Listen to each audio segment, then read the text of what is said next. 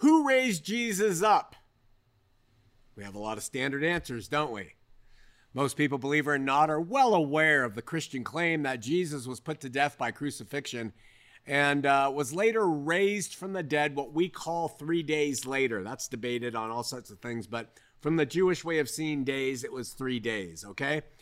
The validity of the event is central. It's even essential to the faith for believers, and for the most part, it's universally accepted. When the resurrection of Christ starts to be doubted and questioned, that is usually the demarcation line of somebody not being really a Christian, is because it's all predicated on whether he rose from the grave or not, as prophesied and as witnessed by his apostles. I accept the resurrection as happening in the way Scripture describes, but there is a question I think that all people must ask themselves about the resurrection that will aid them in understanding something about his makeup. His ontology is the big word. And that question is, who raised Jesus up from the dead? Now, because I'm always investigating the nature of God and Jesus, always open to changing my mind about what I currently think, I'm seek for evidence to deny or support my views and or the Trinity. And my interpretation of the Scripture is different from that of our Trinitarian promoting brothers and sisters. Okay, and I say brothers and sisters because we're going to divide on the ontology of God. The Trinitarians say, no, you're not a Christian if you do. But I think that our salvation is not based, being saved to the kingdom is not based on whether we have the perfect understanding of God's makeup. Okay, and I know that's debated with flames by our Trinitarian brothers and sisters, but I think that they're going to be fine in how they view things. They could be correct. I could be incorrect. I could be correct, and I'm going to be fine. So will they. So whatever it is, but we all read the same passages of Scripture. So the question is not so much, do we agree that the passages are there, but are more so, the question is more so, how do we interpret the passages that we are reading? Let me explain. I went to a popular website owned and operated by a Reformed Trinitarian group. It means they're Trinitarian Calvinists. And I asked the question, who raised Jesus up from the dead? And this is what they said. In Acts 2:24, this is a quote. Peter said that God raised up Jesus from the dead. So that's the basic answer. God resurrected Jesus. This is them talking. And we read more Scripture, that basic answer becomes more nuanced. The Bible indicates that all three persons of the Trinity were involved in Jesus' resurrection. Galatians 1:1 says that the Father raised Jesus from the dead. 1 Peter 3:18 says that the Spirit raised Jesus from the dead. And you can also look at Romans 1:4 and note that Romans 8:11 clearly says that God will resurrect believers through the Spirit. That's how they make that leap, that the Spirit was involved in raising Jesus from the dead. And in John 2:19, Jesus predicts that he will raise himself from the dead. And you can also look at John 10:18. So they go on. So they say, when we answer the question of who resurrected Jesus from the dead, we can say God did. And by that we mean that it was the Father, it was the Son, and it was the Holy Spirit. And I'm adding here, therefore, it's the Trinity. God. God did, and God is a Trinity. That's the way the logic is when you read this. I'm continuing with the quote now. It seems puzzling how Jesus could be said to raise himself. They admit that. How can a dead man have any say in his own resurrection? The answer is that Jesus was more than a man who died. He was the eternal Son of God incarnate. The eternal Son of God incarnate. Wicked men could kill his body, but they could not change his eternal nature or diminish his divine power. Furthermore, Jesus said, I am the resurrection and the life. In John 11:25, he claimed to be the resurrection himself. He has absolute authority over life and death. Revelation 1:18. Jesus is God.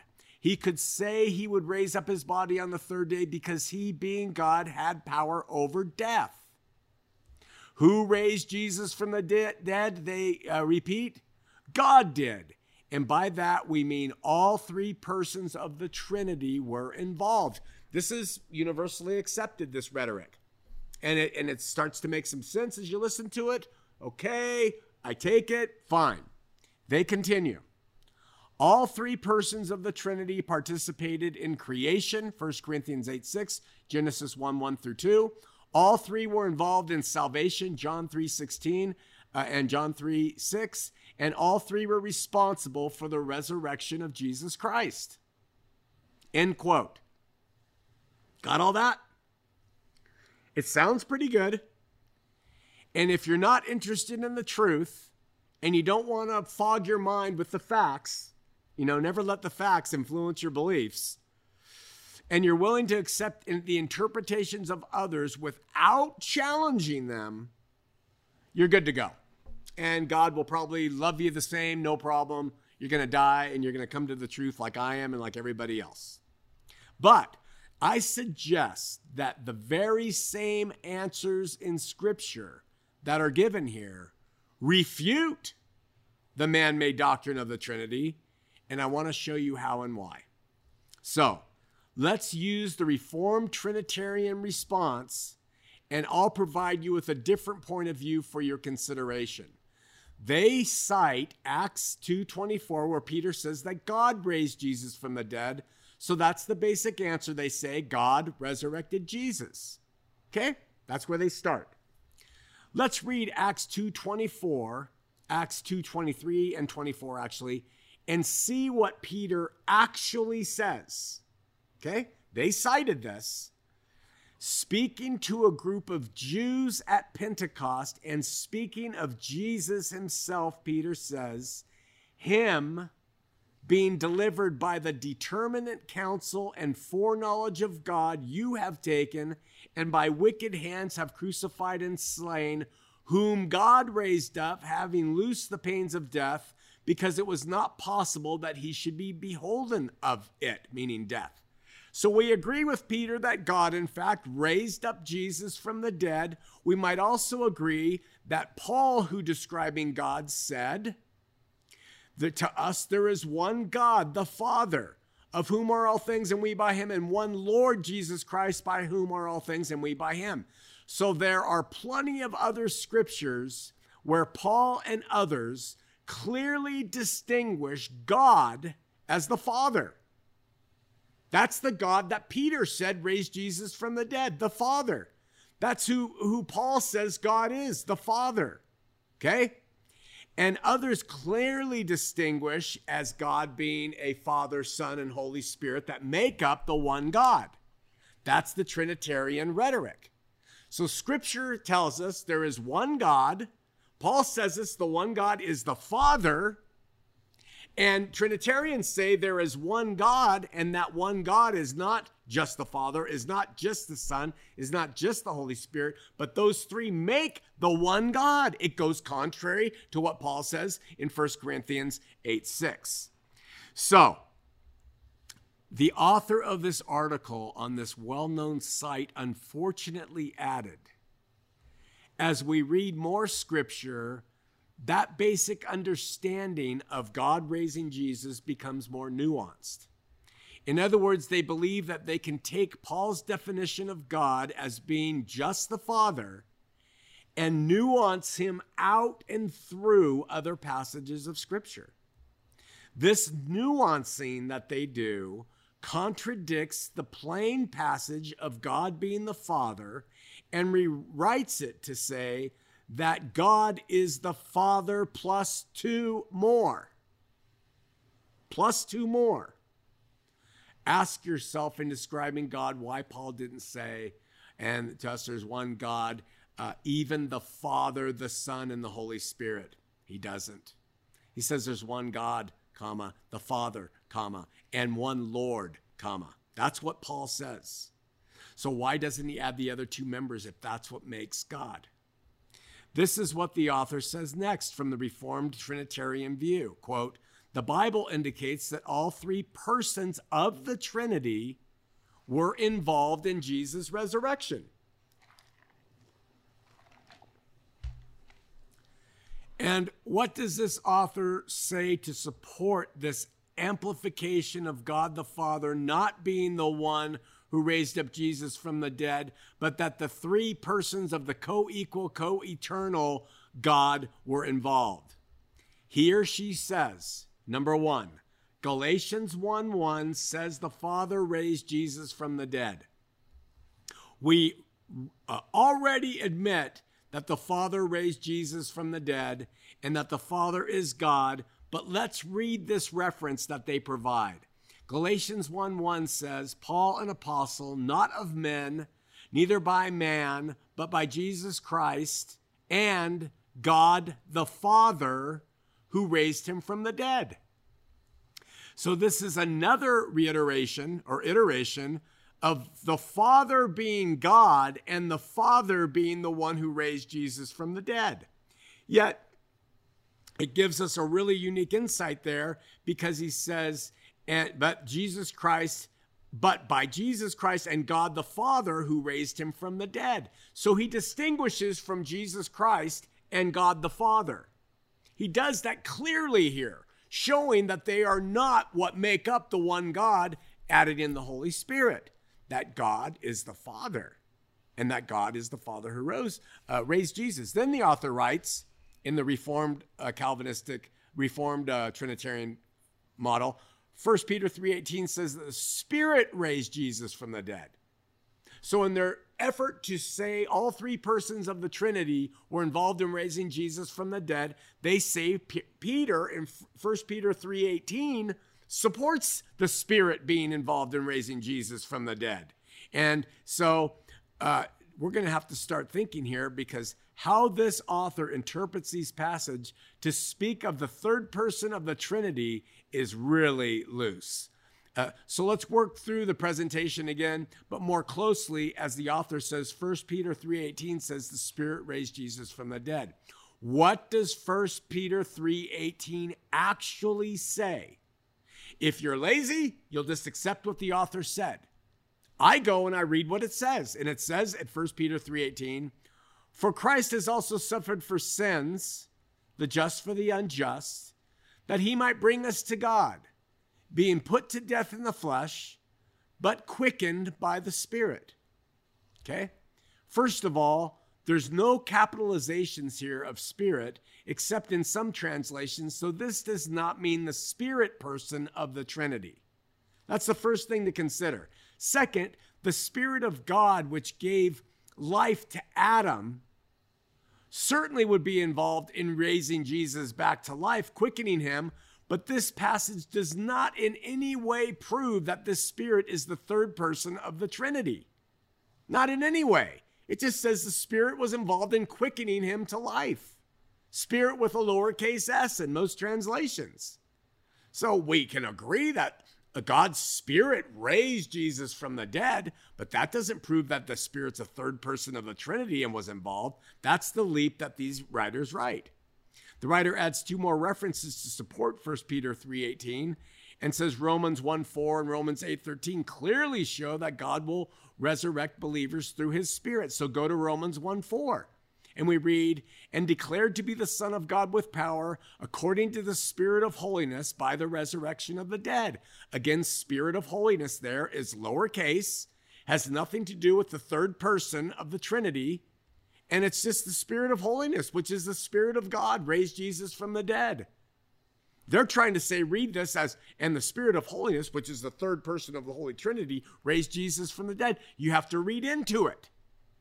Sharpen your mind and your eyes when you read the scripture and you're fed this stuff, because it doesn't hold water if you think and read it in context.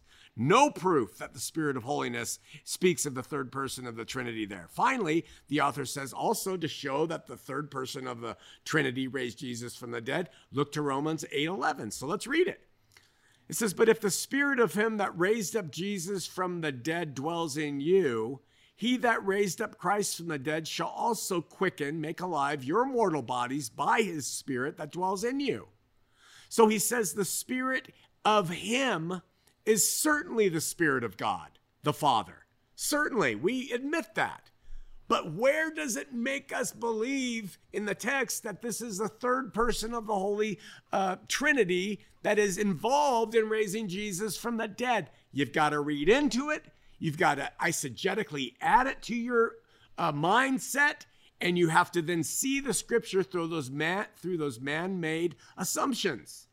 But that if you just read that passage, the Spirit of him that raised up Jesus from the dead, it's the Spirit of God that raised up Jesus from the dead.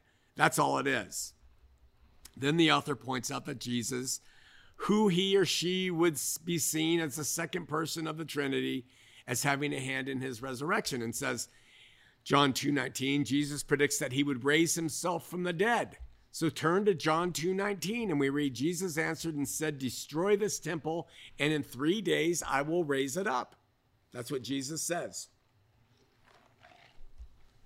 I think it's an interpretational difference that reveals to us the makeup of Jesus. See, when Jesus said, and I will raise it up, he was talking about God in him, fully God in him, and I will raise it up, right? God with us in him. So when he says that, it's absolutely true. He would raise it up, that temple. As God with us, he would raise it up, not as a second person of the man-made Trinity, but as God with us.